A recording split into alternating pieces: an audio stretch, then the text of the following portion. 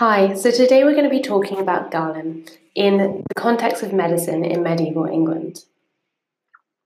So Claudius Galen was a Greek physician and was born in 129 AD in Greece, but he then lived in Rome later in his life.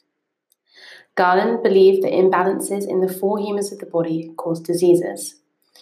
He supported clinical observation and encouraged doctors to monitor a pulse or take a urine sample to find out what was wrong with a patient. But Galen thought that blood was absorbed or taken in by the body, rather than pumped around it, which we know now. Galen advanced the understanding of the humours, which is a theory of Hippocrates, through his theory of opposites. He thought that humours could be rebalanced by giving a patient something opposite to their symptoms. For example, if you had an excess of blood, which is hot and wet, doctors should prescribe a treatment which was cold and dry. Although Galen lived in the Roman Empire, he believed in monotheism, which is the belief in one single God as opposed to multiple. Because of this, the Christian Church, which is also a monotheistic religion, supported his ideas of medicine. As the church put their weight behind Galen's ideas of medicine, it was frowned upon to question him and his views. The miasma theory was also included in Galen's thinking. Miasma theory said that bad air made someone ill when they breathed it in. It was very popular in medieval Britain, and it was probably the most powerful theory of disease until late in the 1800s. Because of the Church's support, Galen's ideas endured as the foundation of medicine for 1400 years, until medieval times. The fact that he was monotheistic and had the Church's support shows that chance can lead ideas to spread and be used everywhere. So, as we know, because of the Church's support, Galen's ideas endured as the foundation of medicine for 1400 years until medieval times. And as the Church put their weight behind Galen's ideas of medicine, it was frowned upon to question them. So, public health in ancient Rome. Ancient Romans began to focus on public health by introducing aqueducts, sewers, baths, and doctors.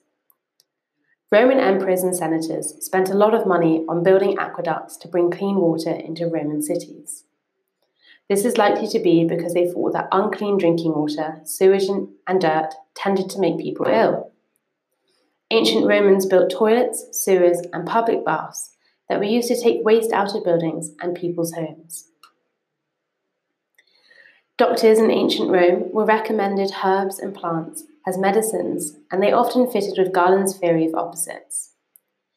Bleeding was a common treatment, but surgery was very rare.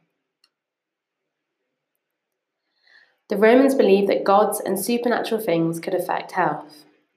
Aesculapius was the Roman god of health and medicine, and Carna was the Roman god who kept their heart and organs healthy.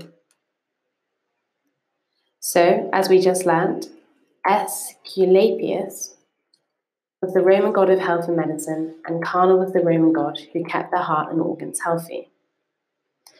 So Romans installed aqueducts into their homes, and these took waste out of people's homes.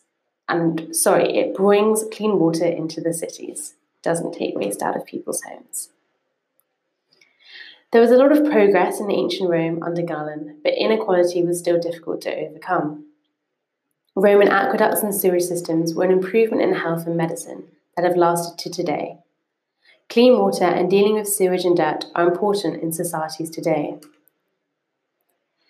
Ancient Romans took a wide range of herbs and plants to heal them in keeping with Galen's theory of opposites. This continued the trend started in ancient Egyptian society. The Roman Empire did a good job of providing lots of food, housing, and infrastructure, such as for sewage and water. This society / civilization helped provide the systems that help society to function.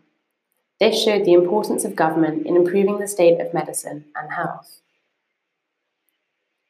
The diffusion or spreading of Galen's ideas show the importance of chance in history.